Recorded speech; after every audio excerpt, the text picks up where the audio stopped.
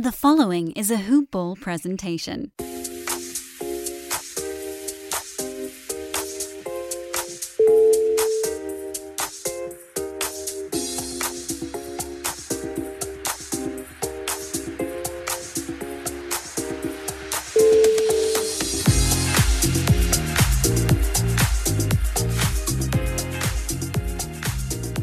Hello everybody and welcome to the Box Score Breakdown for Wednesday the 24th of February 2021. Already about actually 1/6 of the year is gone and we're about 2/5 of the way into the NBA season, getting close to the All-Star break, and it is a huge and exciting slate we're going to be breaking down on the Box Score tonight. But first of all, who am I?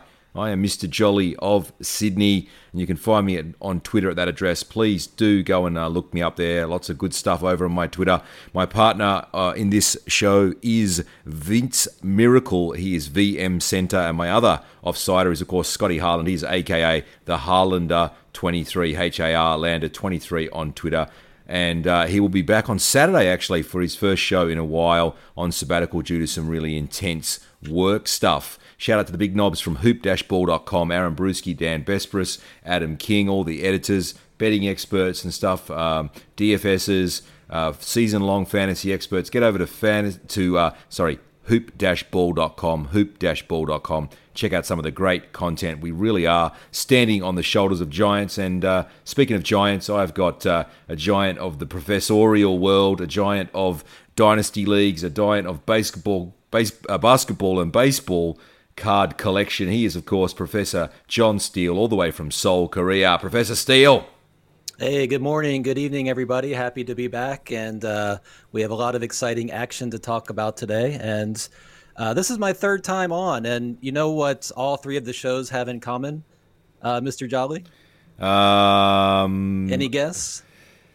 There was a certain player. Has there been an OKC player on every show or something? Well, on all three shows, that day the Celtics lost. So I think that's a pretty good omen and maybe a sign that we should make shows more often. There you go. It's like hating on the Celtics is almost a full-time profession these days, and it's a profession that's very rewarding, with them being just 3 wins of their last 11. And we'll talk about the Celtics a little bit later.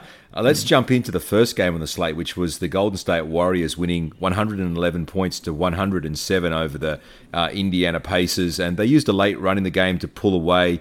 Steph Curry was struggling to make baskets, but it was Draymond Green who gave them a real boost of energy. He was really, really good.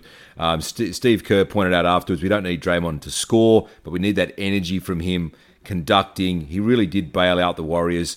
They won their last 2 games on this 4-game road trip, and they're doing all right. I reckon they'll at the very least they'll be in the play-in. They might even be able to squeak into a 6 seed. What do you think, John? Do you think they could squeak into a 6 seed and actually make the playoffs proper? Yeah, I do. I didn't think that way before the season. I wasn't very high on them at all, but yeah, I'm surprised that they're sitting at 18 and 15 right now. So I think they do have an excellent shot of not even, being better than a play-in team, but being one of the top 8 teams. Well, there you go. So Draymond Green, he played 35 minutes in this game. He had 12, 9, and 11, flirted with a triple-double, as they say. Bought a triple-double, a few drinks, and said, let's go home, but didn't quite make it to the door. He got 3 steals and a block, though. Just 4 of 5 from the field. 5 shots. How about that? That's a true MacGyver line, that line. Andrew Wiggins had 15 and 4 assists with 2 steals, 5 for 13 from the field. He's been okay this season. Kevin Looney started, but he played just 17 minutes. Kelly Oubre Jr. has been a lot better. We've talked about that before. He's been a guy hovering around the top 50 over the last month or so. He had 15 and 7 on 7 for 15 shooting, been a lot better. Steph Curry had 24, 8 and 8, just 7 for 21 from the field, which is a bit rough. Now, I wanted to ask you about James Wiseman. He had 11 and 5 in this game. He played 18 minutes. He's been injured, obviously, for quite a bit, but even on a per-game basis, he's only been around top 200. He's owned in about 90% of fantasy leagues. What is going on there? I don't know. I think they're going to try to keep, pushing for that playoff spot, but at the same time, they obviously want to develop their young players, in particular Wiseman. So I think he's going to be in there a lot. He's one of their only center presence that they have. So he's going to be in there. I think he's really young and he's really raw, and it's going to take some time for him to come along. And I think we can expect a lot of these types of box scores, these stat lines out of him. A lot of up and down, I would say. Yeah. So brass dimes here. Brass dimes. I'm mixing my metaphors. Brass tacks, silver dimes, whatever you want to call it. If you saw him on your waiver wire, you're not dropping Plum Dog Millionaire for him, are you? No way. No. So Mason Plumlee, you wouldn't drop. What about Kelly Olynyk? Would you drop Kelly Olynyk and pick up Wiseman? Ooh, that's getting close. Olynyk was pretty hot there for a while, but the three ball hasn't been dropping recently. I think a lot of his fantasy value depends on that. I mean, he'll get a lot of rebounds and put up some other stats as well. But if his three ball continues to be off, I would keep an eye on Wiseman for sure. Maybe stash him for that end of season thing, because you often find, don't you, that rookies do get better towards the end of the season once they get used to the schemes and stuff. And but we'll see what happens. I think he's a guy that was probably overdrafted, especially when you consider you could get Terry Rozier around the same place. Wiseman was going around pick 90 or something like that, and there were guys like Rozier, PJ Washington, McCall Bridges, even in some leagues was going as late as that. Darius Garland, who's just been excellent. Those sophomore breakout guys, Malik Beasley, people taking Wiseman before those guys, and I think you probably regret it if you did. One thing you don't regret is if you drafted Sabonis, which I did not do. Famously took LaMarcus Aldridge instead of him in one league. He had 22, 16, and 4 today with 2 steals and a block. Now the steals and the blocks have been picking up. If he can manage that and not totally destroy you at the foul line today, he was 8 of 12. Those 4 foul shots hurt you in that category. But seeing him getting steals and blocks, that is scary. No doubt. I mean, he's always going to put up the beastly points and rebounds numbers. But yeah, if this trend continues, he'll definitely raises his value. Yeah, and he gets it with those kind of stats. He pushes him into that second or third round value instead of like fourth or fifth where he is, because of not enough of those and not enough. The 3-pointers are not really there, and then the foul shooting is bad. Miles Turner is a guy who can shoot 3-pointers, although we were arguing about him with our mate the other day, although he was 1 for 5 from deep today, but about 36% on the season, which is decent for a big man. He had 14, 8, and 2 with a steal and 2 blocks. His shooting was not fantastic today, but that's a decent line. Dougie McDermott had 15, 3, and 3 with a steal and a block. He's back on the streaming radar. But TJ McConnell, 9, 5, and 6 with 4 steals and a block. Man, a block. He's been one of the pickups of the season off the waiver wire, hasn't he? He's incredible, man. He's just the guy that that you can't take off the court as the coach of the team. I mean, I was listening to a Pacers podcast before the season, about 2 weeks before the season, just to get a feel for what the new coach was going to, the style of the new coach and the rotations and those kinds of things. And the coach coming over from OKC, Bjorgren, he was going to be implementing a lot of 3-guard rotations, they were saying. But it seemed at that time that TJ was going to be the odd man out because he was the guy that couldn't shoot very well, the 3-pointer. And we were going to, the person on the podcast, the beat reporter, was saying we're going to see a lot of Brogdon, Oladipo, and Aaron Holiday. But as we've seen, that is not the case. And we've seen a lot more of TJ on the court because he just brings that energy and that intensity on the court. He just adds a jolt to the team, and he's kind of a coach on the floor at the same time. And you just cannot take that guy out of the lineup. And as we've seen with pretty much any NBA player, if they're on the court, they're going to be doing things like scoring baskets and getting assists and rebounds. So as long as he's out on the court, which he always will be, he's going to be racking up fantasy stats. So that is an interesting question. I'll push back a little bit on that. Do you think he maintains these minutes when TJ Warren is back? Yeah, I do. I think that maybe not quite 27 or 25. I think he'll be above 20 though. It's just he just makes a lot of winning plays that over a course of time, it just makes him really hard to take off the court. So I expect his minutes to stay up. Yeah. And I think you're right, for those assists and steals value. And he also, despite his short stature, actually has a good field goal percentage for a guard, which, unlike Aaron Holiday, for example, who's a guy that maybe was a more popular streamer early in the season, Aaron Holiday's been shooting 37% on the season, and you just don't want that, and neither did the team. So that's the first game in the bag. Let me tell you now about the Fantasy Pass. The draft season is well and truly over. We're well into the season now, as I mentioned, about 2/5 of the way through. For $4.99 a month, you can get the Fantasy Pass from Hoop Ball, which is the sponsor of this show. The main sponsor, in fact. The Fantasy Pass is everything you'll need to dominate all year long. Updated projections, new fantasy appraiser tools, schedules, streaming charts, pickups, drops, and our newest and coolest feature, of course, the Hoop Ball Discord server, which I've banged on about quite a bit. You can hang out with all the Hoop Ball pros in like a chat app. It's fantastic. It's just worth the value of $5 just for that. Dan Vespris from Fantasy NBA Today does these daily tweet storms, which used to be on Twitter, but are now only there twice a week or once a week on Twitter. You get them every day over on the Discord server. It's a great summary of the day, and you can base your ads and drops off that. So please do check it out. Head over to hoop-ball.com, click on the Fantasy Pass ad just below the main media wall. The second game on the slate, it was another really great one. In fact, it was probably the best one for us because it was the Hawks winning 127 points to 112 over the Celtics. It's the third time they've played them just in about the last week, and the Atlanta have now won twice. I think they've got one more coming up too.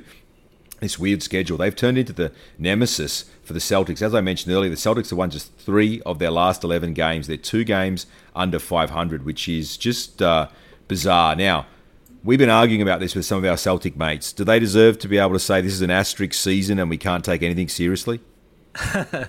Yeah, that's what you'll see on Celtics Twitter. If you talk to any Celtics fans, this season doesn't really count or is quite different from a regular season. So, they kind of point to that as an excuse for all the things that are going wrong with their team. But yeah, I don't know. I guess the biggest thing here is Marcus Smart still being out for the Celtics. Not being able to follow Trey around the court. He's just been torching them. So, and it's with Marcus Smart, there's a little bit of the same sort of thing with Draymond Green, isn't there? Where he's really sort of like a defensive quarterback for the team, and he also provides some balance for them on offense with his distribution and his assists, and just sort of helping get the team in the right place at the right time. Bit of Draymond Green about him. Obviously, they play different positions, but that same sort of MacGyver type dude.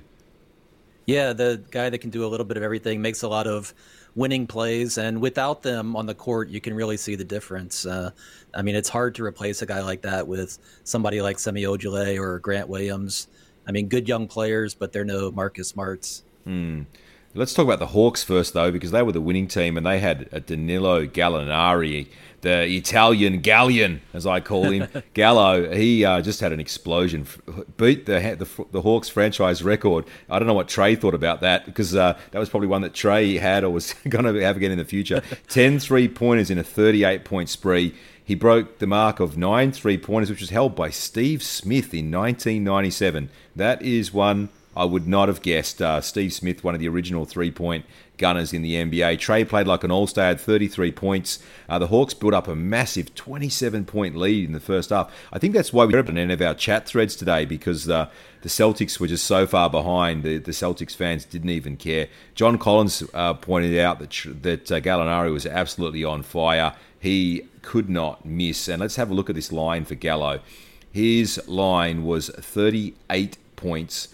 6 rebounds, 2 assists. He managed 2 steals as well. 13 for 16 from the field, 10 for 12 from deep. If you scooped him up off the waiver wire lately, that was like winning the lottery, wasn't it? Oh, yeah. You can't count on this every night, but yeah, as somebody that used to play basketball, many decades ago, actually, I know how this feeling. I know how this feels. It doesn't happen every night, but every once in a while, you get in the zone, and just everything that leaves your hand, you feel is going to go in the basket. And he was just unconscious, as one Celtics fan, described it today. Everything was going in. There was nothing the Celtics could do. Yeah, 10 for 12 from deep as well. Perfect at the foul line. And like you said, there were a couple of shots which were just they were like Klay Thompson heat checks, Right. where it's just like, get the ball to this guy. He's going to hit absolutely every shot. Now, that obviously that this evens out, but I think like obviously if he is on your waiver wire, and it's worth doing one of those searches like you can do on Yahoo or you can do on Fantrax, where you click on a player and you click on ownership just to check that they're not just sitting somewhere and everybody's missed it. Probably the person who dropped them recently knows that they're there, but often they can't pick them up because when you drop a guy, you're not able to pick them up until after other people have bid. So it's always worth it with these kind of things, just doing a quick search. Like I picked up Terry Ross in like 3 or 4 leagues because he'd been dropped and people were just slow to pick him back up because his field goal percentage has been so bad. But he's been huge for me. He's been top 60 for me in 4 leagues where I got him for free. So, yeah, just check out the Gallo, your Gallo type guys. Kevin Huerter's been quiet again after having a really good spot. He had just 5 points, 2 rebounds, 4 assists, 2 for 7 from deep. Been a bit disappointing, hasn't it, with Kevin? He's dropped off.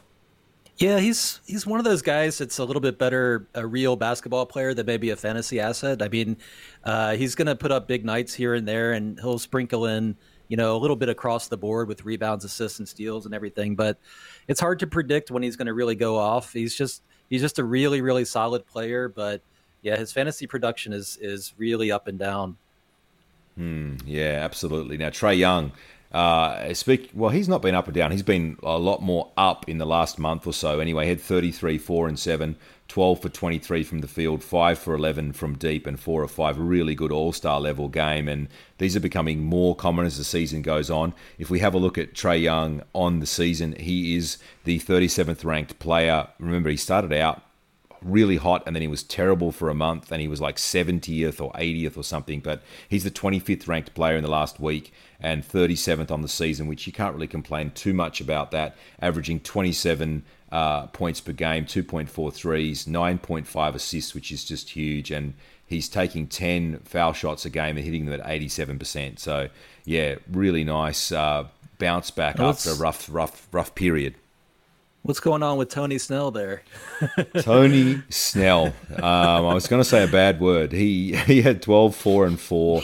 But yeah, you don't add Tony Snell in serious fantasy leagues. Clint Capella had 9 and 9 with 3 blocks. A little bit of a quiet. I only played 21 minutes in this game because they were going a bit smaller, were the Hawks.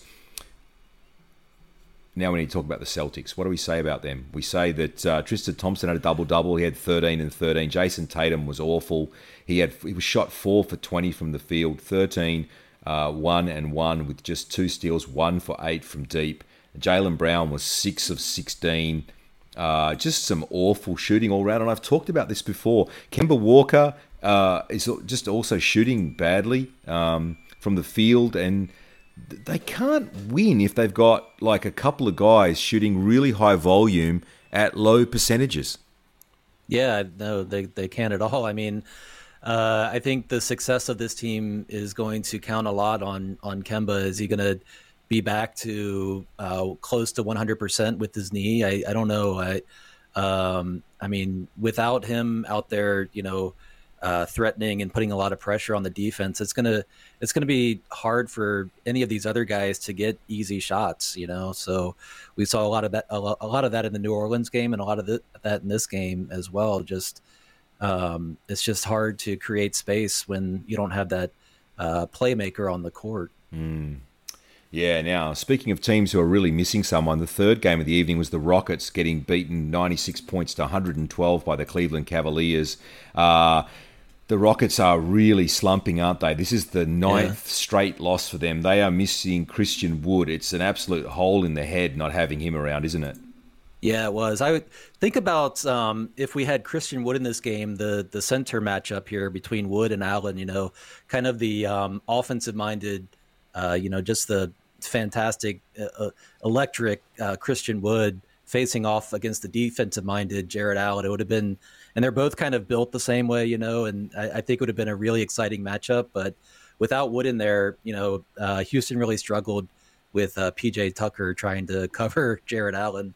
Yeah, and PJ Tucker had an awful line. He played 30 minutes and he had 0.7 rebounds, 2 assists, no steals, no blocks, 0 for 2 from the field. He's absolutely a drop in just about any format. Maybe the only place I'd be holding him is like 20-team leagues or something at the moment. It's not good. 16 teams maybe for the rebounds and maybe some of the steals and blocks, but it's just been bad. Jayshawn Tate, our man, who's a guy we liked. He played 30 minutes. It was a bit of a quieter game today. He had just 8 and 7, but that's not too bad. Like a couple more rebounds, a couple more points. There's a double there.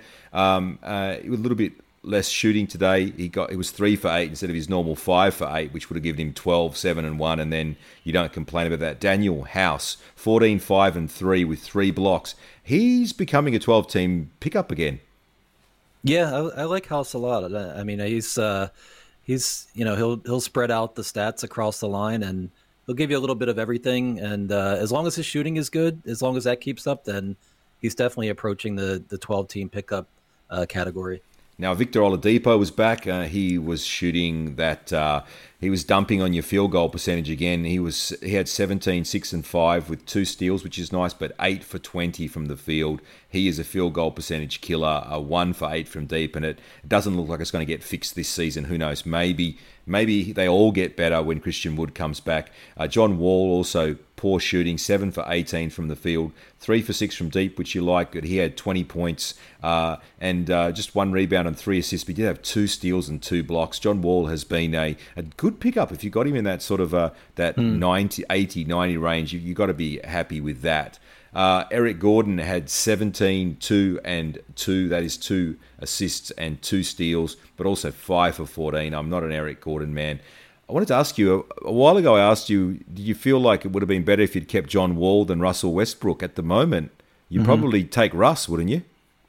I feel pretty good about both of them. At the moment, yes, definitely Russ is trending up and playing pretty well the last week or so.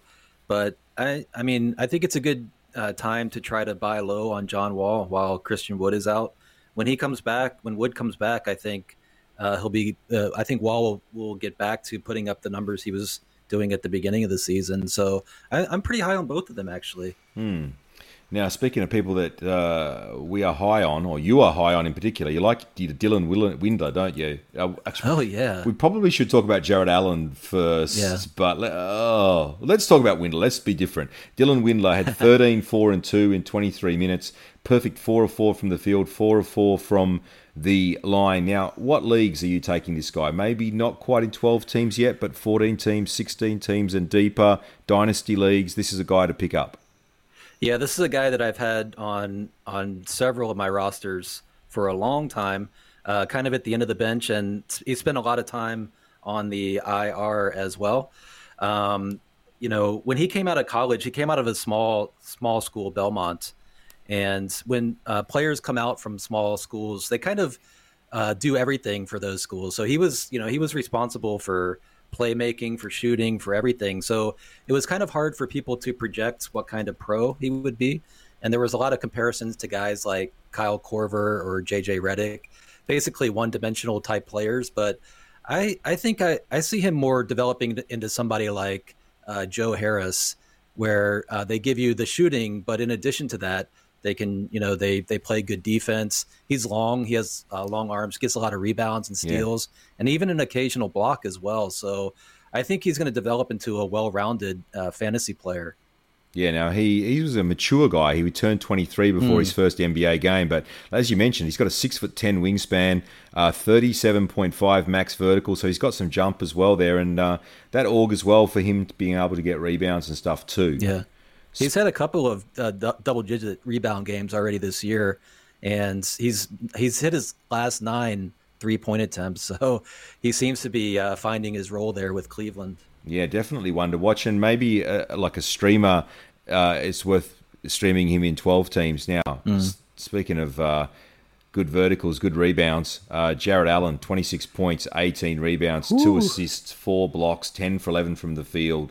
1 for 1 at the foul line, and 5 for 8 at the foul line, and he hit a 3-pointer as well. My goodness gracious me!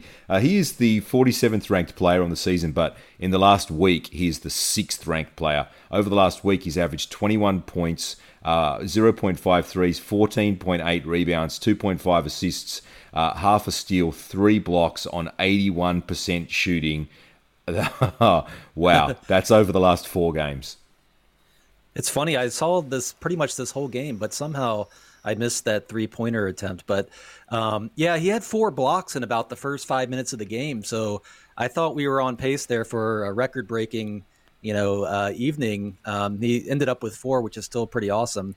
But what I did not miss was in the third quarter when he grabbed the rebound on the defensive side and drove it all the way down the court and went straight up for the Statue of Liberty dunk. It was just thunderous dunk. It was just an electrifying play. If you haven't seen that highlight, it's a must see. Now, last time you were on, you said you didn't have room for Isaiah Roby's haircut on your team, but you're okay. You're okay with Jared Allen's. Oh, I love the fro. There you go. So yeah, huge, absolutely huge from him. Another guy, one of my favorites. I don't have Jared Allen on any teams, and I traded him away in Dynasty. Oh my God, I don't even want to tell you who I traded him for. It's not been good. Darius Garland is a guy I have on a couple of teams, and you just love his production. 11 points, 4 rebounds, 10 assists. Not great shooting today, 4 for 14.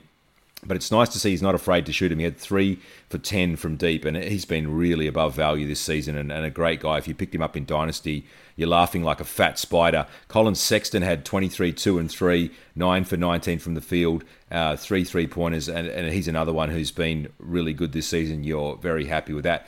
Chetty Osman had 7 and 8 with 2 assists and a steal and a block, but again, the poor shooting from him. And Dylan Windler was the guy we mentioned, the breakout guy. JaVale McGee just played 11 minutes, really just a streamer. For the... no, we've got to talk about the next game. We can just rolling right through them here. The 4th game on the slate was the Toronto Raptors going down 108 to 116 to Miami. Dragic was back for Miami, and your comment here is maybe we see Nunn's role being reduced as we move forward. Yeah, as a Dragon owner in a couple leagues, it's so great when you ride it out the couple weeks. That feeling you have when one of your studs finally comes back, and it's hard to call Dragic a stud, but in a deeper league he is. So I was really happy to see him back, and he had a pretty nice day today. 15 points, 3 assists, a couple of rebounds. Not too great percentages, but. Yeah, we might start to see Kendrick Nunn's role, his minutes going down a little bit. He's been really, really good. But yeah, you might if you have him on your roster, you might want to pay attention to the minutes that he gets over the next couple of weeks. Yeah, we'll be interested to see. I'll come back to Nunn in a moment. Just hit a couple of other key points in the game. So, of course, Jimmy Butler was huge for Miami. We'll get to him in a second. Kyle Lowry was back from a thumb injury, which I'm aware of because I accidentally left him still on IR in a couple of leagues. I didn't have a chance to pull him out. Being here in Australia, it's sometimes the middle of a work day when the game time decisions come through, and that makes it a bit precarious sometimes to promote people off IR. You've got to make a decision at a certain point, and all his points were sitting on my bench today, which was a bit nasty. But he was actually very good in his comeback. Let's talk about the Toronto Raptors lines. First, Kyle Lowry he played 35 minutes. Gee, he's an absolute demon, isn't he? He's been out with this injury, comes back, plays 35 minutes. He had 24, 7 and 8 with 2 steals on 9 for 13 shooting, 4 3-pointers. Great line from him. Fred VanVleet continues to provide second round value. He's been amazing. 24, 4 and 7, 6 of 13 from the field, 5 3-pointers for him, 7 for 8 at the foul line. He's a really good foul shooter, and the leagues I have him in, which is a couple, I'm doing really well with the free throw percentage category, and in part that's down to Fred VanVleet. High volume, very high percentages. OG Anunoby had a bounce-back game after coming back slowly. He had 14 points, 6 rebounds, 2 assists, 2 blocks. The steals and the blocks are what you have him for. He's great. Norman Powell had 17 and 3 assists, 6 for 11 from the field, 3 for 6 from deep for him. He's been better. Now, Chris Boucher, just 18 minutes, but he had 11 points, 6 rebounds, 2 steals and a block. The defensive categories are what keep him chugging along. For the Miami Heat, let's have a look at the line.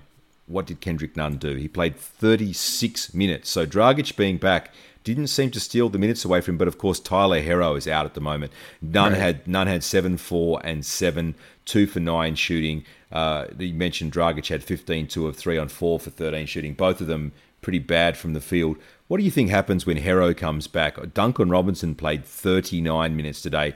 I'd imagine with Herro back, his minutes would come down to about 32 or something. Maybe Olynyk's minutes come down a little bit and it all gets shared around. But Nunn is not going to play 36 minutes, is he?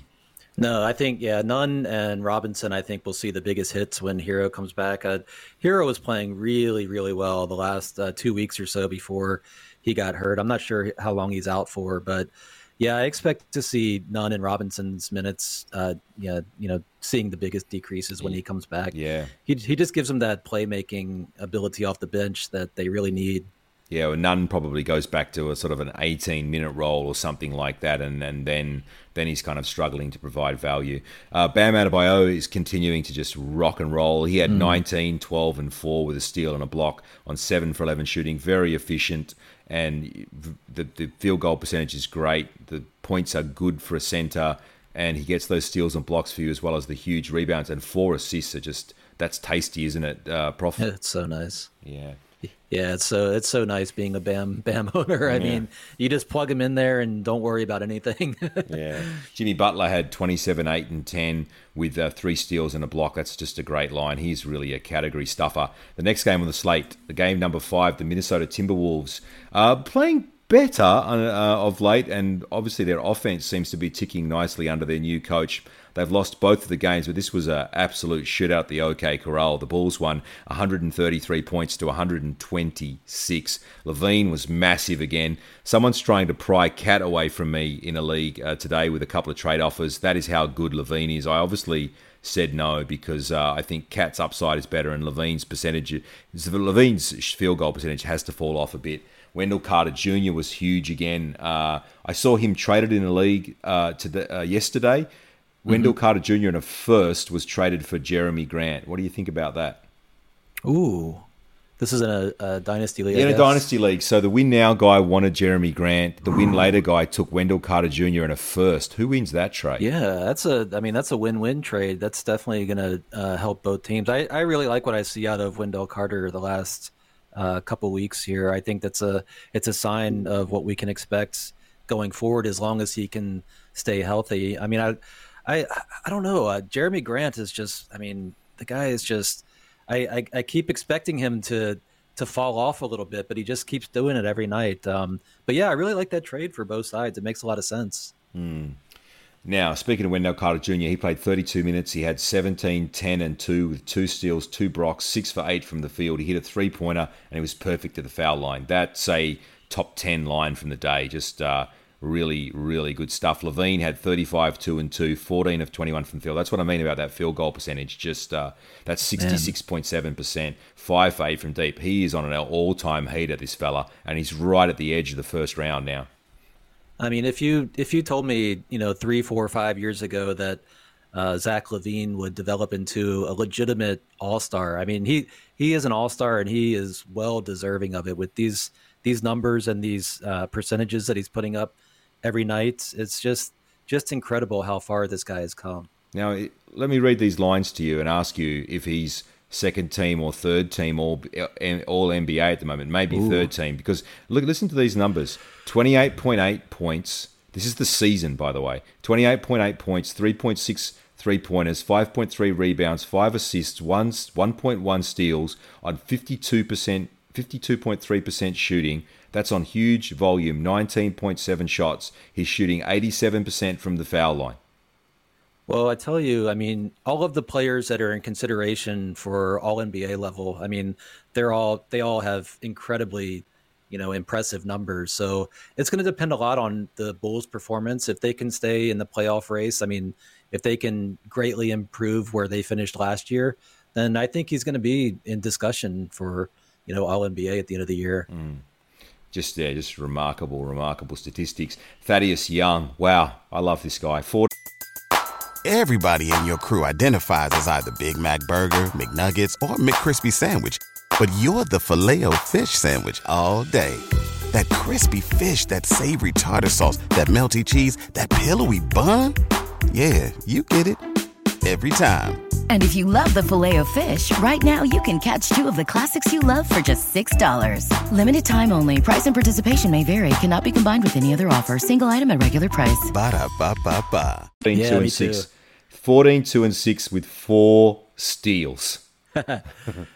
Yeah, talk about a Swiss Army knife. I mean, this guy's one of the best out there. I think he's small forward, power forward, and center eligible in most leagues. So really versatile guy, can plug in many positions and just fills it up across the stat line. Now, he's looking like a guy that maybe you just hold and you don't drop him when everybody's healthy, because they're playing well and winning games, but that's been happening more with him in the rotation. If I have him, I'm keeping him. I'm not letting him go. Sadaransky was another one you to talk about. He had 16, 5, and 4. Now, he 6 for 7 from the field, so he probably 16 points is a little bit above, but is he more than assist streamer now? Is he an ad in 12 teams? I think he might be. The chemistry between him and Thaddeus Young on that second unit is really clicking. We're starting to see both of their numbers go up the more that they're spending time on the court together. So, yeah, I'm not sure if I would quite add him yet, but he's definitely on my list of players to keep a watch on. Yeah, so I reckon if you need assists, he's definitely one that you consider adding. Denzel Valentine had 10, 5, and 3 with 3 steals. He's a streamer. Kobe White had a better game. He had 28 and 6 on 9 for 17 shooting. Probably one of the reasons that they won this game is that they had good shooting from just about everybody, actually. Patrick Williams had 13, 4, and 2 with 2 steals and a block, which is nice. Garrett Temple was serviceable, but without having fantastic stats. Now, let's talk about the other team in this game, and that was the Minnesota Timberwolves. I mentioned Karl Anthony Towns. He had 24, 8, and 5 with 2 steals and a block, 10 for 20 shooting, which is nice, 2 3-pointers, perfect at the foul line. Now, since he came back, he's maintaining good value. He's the 3rd best player on the season per game. He's the 9th in the last week and 8th in the last 2 weeks. He's 22 points, which is a bit down, but 10 rebounds, 4 assists, 1 steal, 2 blocks, 52% from the field, 94.8% from the foul line on the season. Wow. That's all I can say. Wow. Yeah, that's on 4.5 shots a game. So that's very helpful in a week. If he plays 4 games, that is what is that? That's 20 foul shots, basically, or 18 foul shots at 95%. So he's hitting 17 of 18 from the foul line, which is just really, really helpful. Not much to talk about him. If you've got him, you're happy. I don't think you trade him away. You don't believe in this shutdown idea with him. Would you trade him away for another first-round guy if you could get somebody? Throw a name at me. Kawhi Leonard? I love Kawhi. I don't know. For fantasy, I'd probably keep Towns. Steph Curry. Oh man, it's getting more difficult. I think that I think the Warriors are really going to be pushing all the way through the entire season to finish as high as they can. So I think if I had a chance to get Steph, I might make that move. And this is one of those things we've talked about before too, isn't it? When you've got to sort of look at teams and try to be Nostradamus a little bit about what's going to be happening in April and maybe the first week or into the second week of May, depending on if you're using the standard settings, the fantasy season goes up until May 9th. It's so important to think about that. I mean, when your fantasy playoffs are, where your team is in the standings of the player. I mean, these things are really, really important to think about, yeah. Other lines that are notable, Jared Vanderbilt had a bounce back. He had 16, 6, and 1 with 4 steals. I think he's worth adding back on and seeing where this goes. Anthony Edwards had a really nice line, except for the field goal percentage. 7 for 20 from the field, but 21, 9, and 6 with 2 steals. It's just glorious, and I picked him up in a couple of leagues. I'm very happy about that. Malik Beasley. He's top 60 on the season. He had 25, 2-1 with 5 3-pointers, 9 for 20 from the field, perfect at the foul line. Ricky Rubio had 9 points with 10 assists, which is very nice stuff. Jalen Noel had 12 and 3, and Jaden McDaniels, who's somebody who's been a hot pickup of late, he had just 2 points and 3 rebounds. But your man Naz Reid, 13 and 4 with a steal and 3 blocks. Have you got him on any teams, any 12 teams or not? I don't have him on any teams this year. He's just he's really the only guy on this team that I like, but to watch, but he doesn't need that much time to put up numbers, as you can see with this line here. I thought it was interesting too in this game that they started both Beasley and Edwards. It seemed that they had been trying to kind of stagger those two players' time a little bit, but it seemed that they were on the court a lot at the same time tonight. So I'm going to keep an eye on that going forward to see if that continues. And when I asked you to come on this show, I talked about getting you on some shows with not so many games on the slate and stuff, so we could talk about in depth about teams. But every time it's like we've got these huge slates with really interesting lines. This next one, Detroit, they rested Jeremy Grant. They lost 118 to 128 to the Pels. Jeremy Grant rested, so it was Josh Jackson that just absolutely went off like a frog in the proverbial sock. He had 25, 6 and 3 on 10 for 18 shooting, 2 for 6 from the field. Now, before we throw a lot of love at Josh Jackson, let me just give you his season. 228th on the season, only 186th in the last week.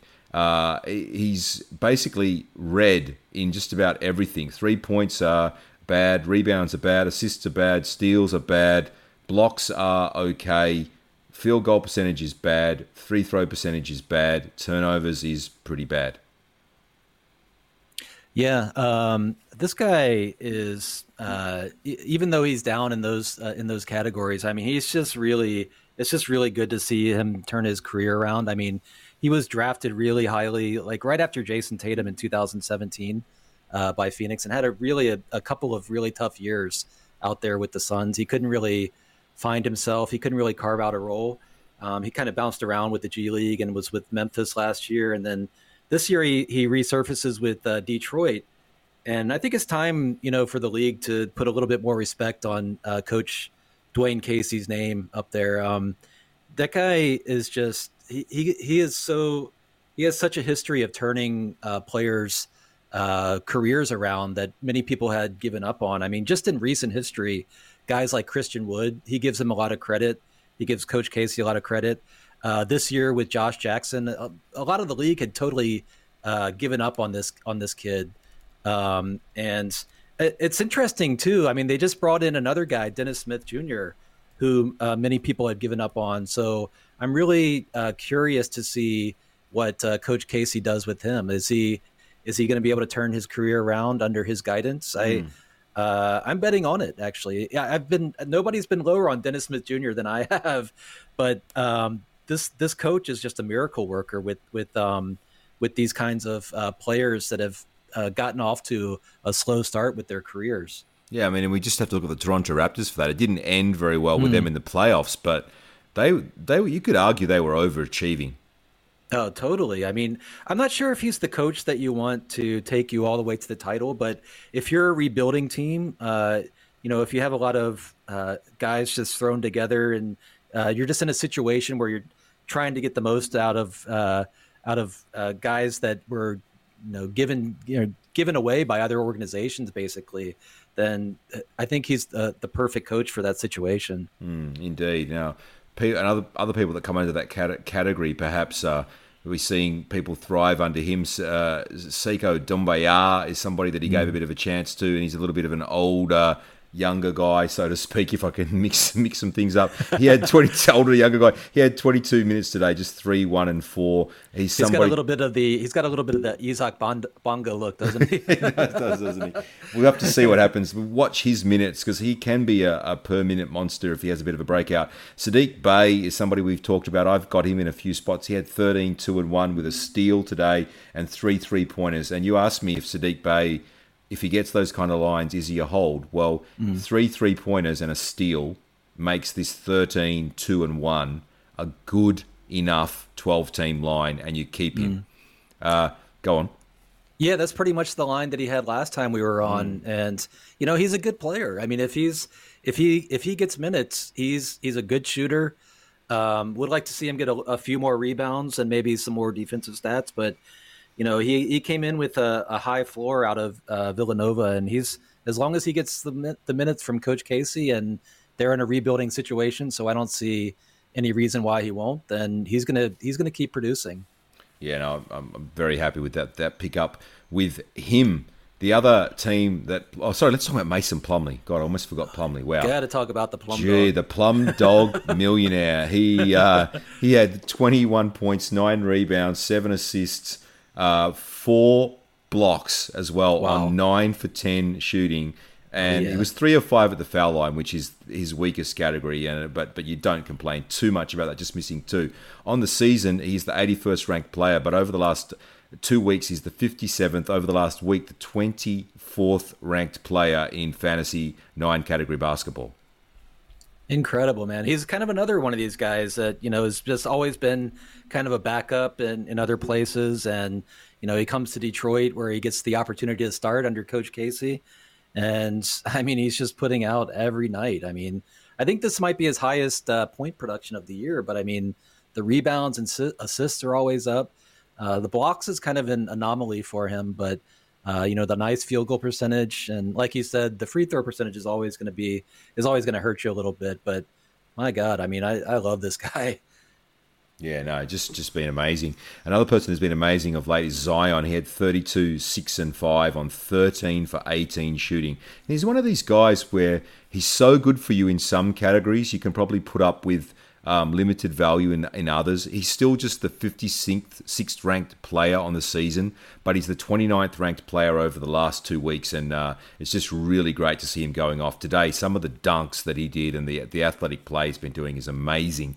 Steven Adams was back, which means that Willie Hernan-Gomez is a drop. Adams had 14 and 15 with 3 assists, a steal, and 2 blocks. If he could have a line like this every night, or even every other night, you would love it. He's been a bit inconsistent this season. Hasn't been great in real life or in fantasy for the Pelicans. Brandon Ingram had 27, 7, and 8 with a steal on 9 for 18 shooting, which was really good. Bledsoe was still just not fantastic. He had 11 points, but reasonably efficient because he's been really bad there. Maybe they told him not to shoot so much. 11 and 3 with 2 assists and 2 steals for him. Lonzo Ball had 12, 6, and 8 with 3 steals. Josh Hart played 29 minutes and he had just 11 and 2. He's been a decent streamer. What jumped out for you out of those ones, mate?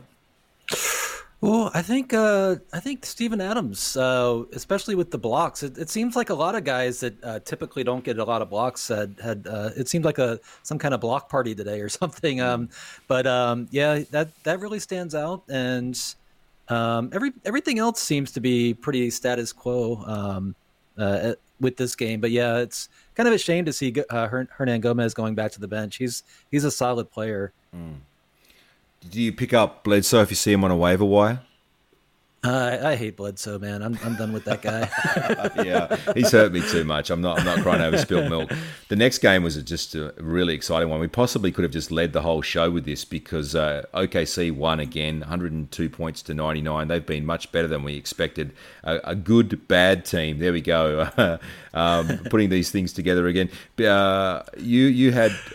Let's talk about Shea first and then come back to Big Al and the Young Guns. Shea was massive, a career night. He had 21 points in the third quarter. I was going to trade him away for Kawhi in Dynasty, but not now. Nice field goal percentage, only 42 on the season and 33rd in the last 2 weeks because of the slightly low steals and low boards and low threes.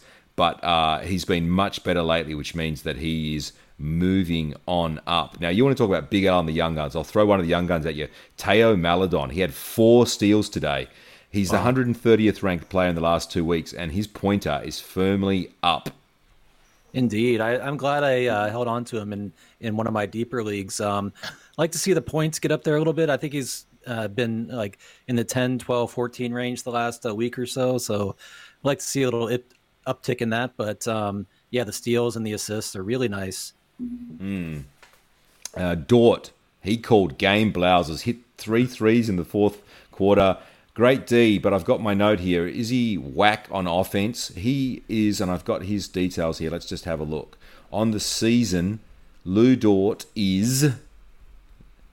Did I put Lou Dort in here? I did. I'll keep going down. He's the 238th ranked player in our Fantasy 9 category basketball on the season, and just 241st in the last week, 266 in the last 2 weeks, 253 in the last 2 months. So it's not...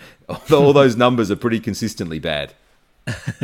Yeah, he's he's kind of like one of those guys we were talking about before, like a Marcus Smart or Draymond Green, who's just a great real player that makes a lot of winning plays for a basketball team, and adds a lot of defensive stats, and their offensive numbers are going to be up and down. So you gotta kind of know that going into it if you're in the Lou Dort business. Now, speaking of up and down, Darius Baisley, my goodness, he was 0 for 8 from the field. Here's the line for you: 0, 10, 0, 0, 0, 0, 0 for 3, 0 foul shots. There's like more donuts. Agent 0. And there's like, and even the field goal attempts was 8, which is like 2 zeros joined together. He's another one. You just can't put up with it. 213th on the season, 254 in the last week, and yeah, Darius is a drop. The rebounds are nice, but that's just really brutal. Isaiah Roby, he just had 17 minutes, but he's just finding a way to be a hold, because he had 2 steals and a block, and he had with 5 points, 5 rebounds, 1 assist, 2 steals and a block, and a 3-pointer. That's enough for me to hold on to him. Yeah. Big Al Horford had 16, 7, and 7. What did you wanted to say about him? Yeah, he's just keeping the whole thing together, the whole operation. You asked me a couple episodes ago, do you think they're going to trade him? And I don't think it's going to be very difficult for them to. I mean, with as many years as he has remaining on his contract and the amount of money that he's still owed, it's really going to be hard for them to trade him. But like I mentioned last time, it just seems like he really enjoys playing with these young guys. You could see it on the very final play today. The inbounds pass came to him, and he drove the middle. It's kind of hard to imagine that, but he drove the middle of the paint and kicked it out to Dort, and Dort hit the 3-pointer. And Big Al was the first one to run over there and kind of jump onto Dort, in celebration. But you can just see that he's having fun. It's like when you hang out with a bunch of younger guys, you feel young again. So even if he doesn't get traded, even if he stays there, I think he'll keep producing for OKC and for his fantasy owners as well. And there was some interesting stuff on the San Antonio Spurs side as well, because we had LaMarcus Aldridge back, but he moved to the bench. He had 11, 7, and 1 with a steal and a block and a couple of 3-pointers. Obviously, if he's on a waiver wire, you grab him. But interestingly enough, after the game, he was asked how did he feel about playing off the bench, and he talked about it as if he said something like, it's going to take a little while to get used to it, but I'll get there, which means it almost sounds like that's where he's going to stay. Jakob Poeltl started and played 35 minutes. He had 7, 9, and 3 with 2 blocks. Interesting stuff there. Do we think this sticks right through the season? Yeah, from his comments there, it seems like him and Pop have had this conversation, and we're going to have to get used to seeing him coming off the bench for the rest of the season. Lonnie Walker played 33 minutes and had 12 and 4. Now, there's a bit of kind of weird stuff here, of course, because the Spurs didn't have their full team playing. They had no Derek White, and they had no... who else was out for them? No Keldon and no DeMar as well, which made this game a little bit. But my other notes here say DJM is an absolute beast. Jonte Murray had a great line. He had 27, 9, and 6 with 2 steals. Those steals and blocks, he gets 12 for 20 from the field. He's an efficient shooter, which I love to see that in your guards. He, over the last 2 weeks, is the 7th ranked player in fantasy basketball. How about that, Professor Steele? Yeah, can I ask you something about DeJounte here? I saw recently in a Dynasty ranking that they had DeJounte quite a bit ahead of guys like Jamal Murray and even Donovan Mitchell. Is this widely accepted that he's a more valuable Dynasty asset than those kinds of guys? I don't think it depends on who you're asking. I think I would prefer him over them because of the defensive upside. because he can get those steals and blocks. He can still hit three-pointers, and he shoots at an efficiently. Whereas if you look at, say, the other Jamal Murray and Donovan Mitchell, they're going to be a bit hot and cold, aren't they? And then overall, if you look at their field goal percentage, the shot selection and stuff like that. But I don't think it's like he shouldn't be way ahead of them. But I would. I was just kind of blown away when I'd seen that. I didn't even have him in that kind of class of player. So it was very interesting to see that. I'm not sure if I would take him over Donovan Mitchell, but if you have a look at Donovan Mitchell's line today, which you will in a moment, you'll see there's DeJounte Murray's line today is better than his line. I know this is just one day, but that's a bit of an example for you. But that's the last game on the slate. Let's talk about the second last game, Charlotte up against the Suns. Monk, they had another streaky six-man, like you mentioned, Terrence Ross, Sweet Lou, and Powell. Ride him while he's hot. He had a huge game. This was a big win for Charlotte. There's another one of these teams that we talked about being a lot better. He had 29 points. LaMelo was good as well. But if we take a look at Monk's line right now, he had 29, 2 and 3 on 10 for 21 with 5 3-pointers, which is just beautiful, isn't it? Wow. I was going up against a Monk owner today, and I just saw the score tilting more in his direction as each every 5 minutes that I checked in on it. Incredible, man. Like he just got in one of those zones, kind of like Gallo today, where everything he was throwing up there was going in, and he's getting a lot of minutes. He's getting a lot of shots, and like I said, ride him while he's hot. If you have him now and if you can trade him for something, I would go ahead and do that as well, because he's very, very streaky, and this could go away, in the next game. So, but yeah, for today, if you had him in your lineup, you got to be thrilled. We were sort of getting to that magic hour mark now, and it's sort of, there's so many things I'd love to talk about Charlotte, but we might have to save it for the next time we're on that they play. But just briefly, some of these lines: Gordon Hayward had 28 and 4 with a steal, continuing his good season. PJ Washington didn't stuff all the categories today, which is unusual for him. He just 10 and 1 with no steals, no blocks, no assists, but he did have 1 3-pointer in his 24 minutes. Cody Zeller had 10, 4 and 2 with a steal and a block. Rozier fell off the wagon a bit here, 3 of 11 from the field. He's just been lights out, though. Absolutely incredible value, this guy. But he had 10, 6 and 4. 2 steals make up for quite a night. LaMelo Ball was massive. He had 24 and 8 with 2 steals on 7 for 11 shooting. Wow, you're just getting so much value out of him. Miles Bridges had 14 points and 6 rebounds. Well, LaMelo won the game for them today. I mean, they were the game was just going along. It was kind of back and forth, kind of low scoring. And then midway through the third quarter, LaMelo just had 4 points at that moment. And then he hit a what do you call it? Like a pull-up three-pointer. And he just got that. You could see the confidence grow in his face. Like you could tell that he was about to take over the game. And that's exactly what he did. The next 5-10 minutes, it was all LaMelo, 3-pointers, assists. Miles Bridges hit a couple. Him and Miles Bridges have really, really good chemistry on the court together. So this game was won by LaMelo. Yeah, and he's just amazing, and I'm very excited. I feel like all my Christmas come at once, because I've got a dynasty team, which I've moved into rebuilding mode, and I was able to trade away Kevin Durant for LaMelo Ball and Kelly Oubre and multiple draft picks. And wow, I'm just so excited to have a team with LaMelo Ball and for many years to come. Devin Booker was much better today. He had 33 points. Well, actually, I shouldn't say today. He's been much better of late. He's still only the 75th ranked player, though, and you can see why, because no rebounds, only 3 assists and 1 steal, but 13 for 24 from the field and 4 for 10 from 3. You love to see that, because his field goal percentage has been down this season. DeAndre Ayton had another good game. He had 16 and 10 with an assist and a block. Just 5 for 8 from the field. Doesn't shoot much, but he's been another one who's been better. He's up in that sort of 70 range now. We'd like to see him do a bit more with the steals and blocks, especially the blocks, but can't complain too much, I guess. Mikal Bridges had 12 and 4 with 2 assists, a steal, and 2 blocks. That's what you love. He's another good MacGyver, isn't he? Oh, definitely. Yeah, he's one of the best MacGyvers out there. Which of the 2 Bridges do you prefer?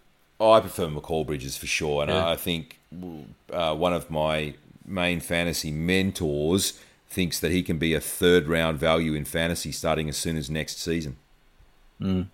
I really like both of that. Obviously, Mikel is, he's a starter. He gets a lot more minutes and a little bit more volume. But I love both of these bridges. It's interesting just looking at, coming back to Booker for a second. He's only the 45th ranked player in the last week, even though he's getting 28 points. Why? Only three rebounds, 3 assists. He's getting 3 3-pointers, which is nice, but no steals, no blocks, and he's not getting those assists up there anymore. So that's the issue. And the free throw attempts per game are down on last season as well. Last season he was shooting 7.3 free throws per game at 92%. This season that's fallen to 5.3 at a still nice 84.5%. But the volume on the free throw shooting is down as well, which is why his overall value has fallen off. Speaking of value falling off, the Los Angeles Lakers, they've been not great. They've been just losing games left, right, and center. I had a joke in here saying this Lakers team is a bit like the Cavs back with Ilgauskas and that Brazilian guy. What was his name? Varejao. And he's got not much help there, has he? If Marc Gasol, Kentavious Caldwell-Pope, Taylor Horton Tucker, Wesley Matthews, Kyle Kuzma, Alex Caruso, collectively, these guys were 11 for 47 from the field, John. 11 for 47. Who are these guys with? I've never heard of some of these guys before. Just terrible, isn't it? Now, is that the Jazz defense or is that shite shooting? Well, the Lakers, obviously they're missing a lot with AD on the defensive side and on offense, but I think just as big is missing Schroeder as well. I mean, just that extra, the playmaking, the creation, there's just so much on LeBron's shoulders right now. I mean, when they go up against a quality team like Utah, it's going to be a rough night. And it really was a rough night. The Jazz have won 22 of their last 24 games. They were 14 for 23 from deep in the first half. Just got a big lead as a result. Conley and Clarkson were really solid again. This was just a rout. Gobert was really, really good. In fact, probably we should start talking about him. He had 18 and 9. He only had 1 block, but it's the defensive menace that he creates with the adjusted shots and them not going in there to get blocked. 8 for 12 from the field, which was very efficient. Now, let's have a look at this Donovan Mitchell line. This is what I mean. 4 for 16 from the field, John. 13, 10, 8, and 2 with 2 3-pointers. That really hurts you, that field goal percentage right there. Yeah, he's going to have a lot of these types of nights mixed in, which over the course of the season might make DeJounte a more valuable dynasty type player. Yeah, and because of those steals and blocks with the better field goal percentage, I think that's the reason. And overall, he does average more assists as well, which is hard to find on the wire. Bogdanovic had 15, 2 and 2 with 2 steals, continues to be serviceable. Mike Conley had another really good game.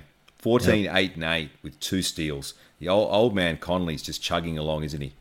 He is. I mean, just so consistent every night, and can always count on him for points and a good amount of assists. And look at all these rebounds, 8 rebounds or 9 rebounds. Oh, was it 8 rebounds? Yeah, 8 rebounds. Eight yeah, rebounds. Jeez, man, really good. I mean, just an incredible campaign he's putting together. Jordan Clarkson is almost in an unassailable lead in the 6th man of the year now. He had just 23 minutes, but he had 18, 4 and 2, 6 for 13 from the field.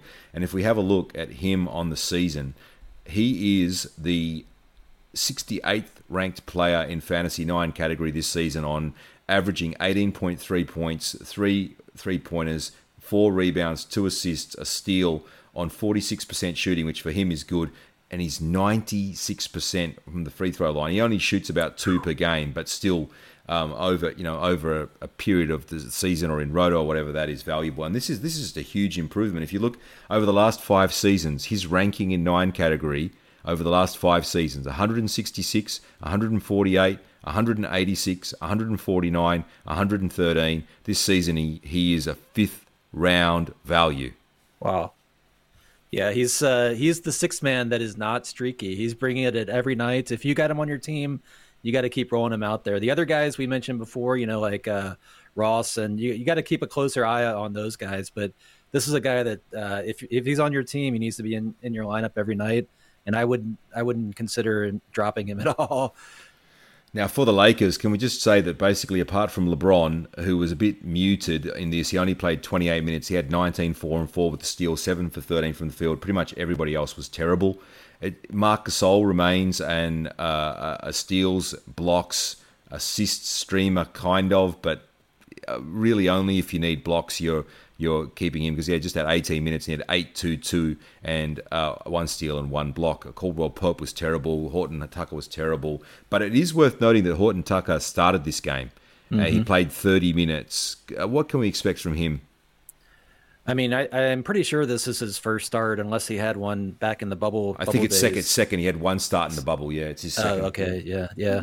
I mean, this guy is a guy that I'm really, really high on in the future. I mean, as long as Schroeder's out, I don't see any reason why he won't be able to get in there. He's a guy that racks up a lot of assists and a lot of defensive stats as well. So those are the kind of guys that I typically like to build my team around, guys like DeAnthony Melton, Horton Tucker, DJM, like we were talking before. So this is the kind of guy that I like to have on my teams and kind of build around. I think it's sometimes easier to find the guys that can just put up a lot of points.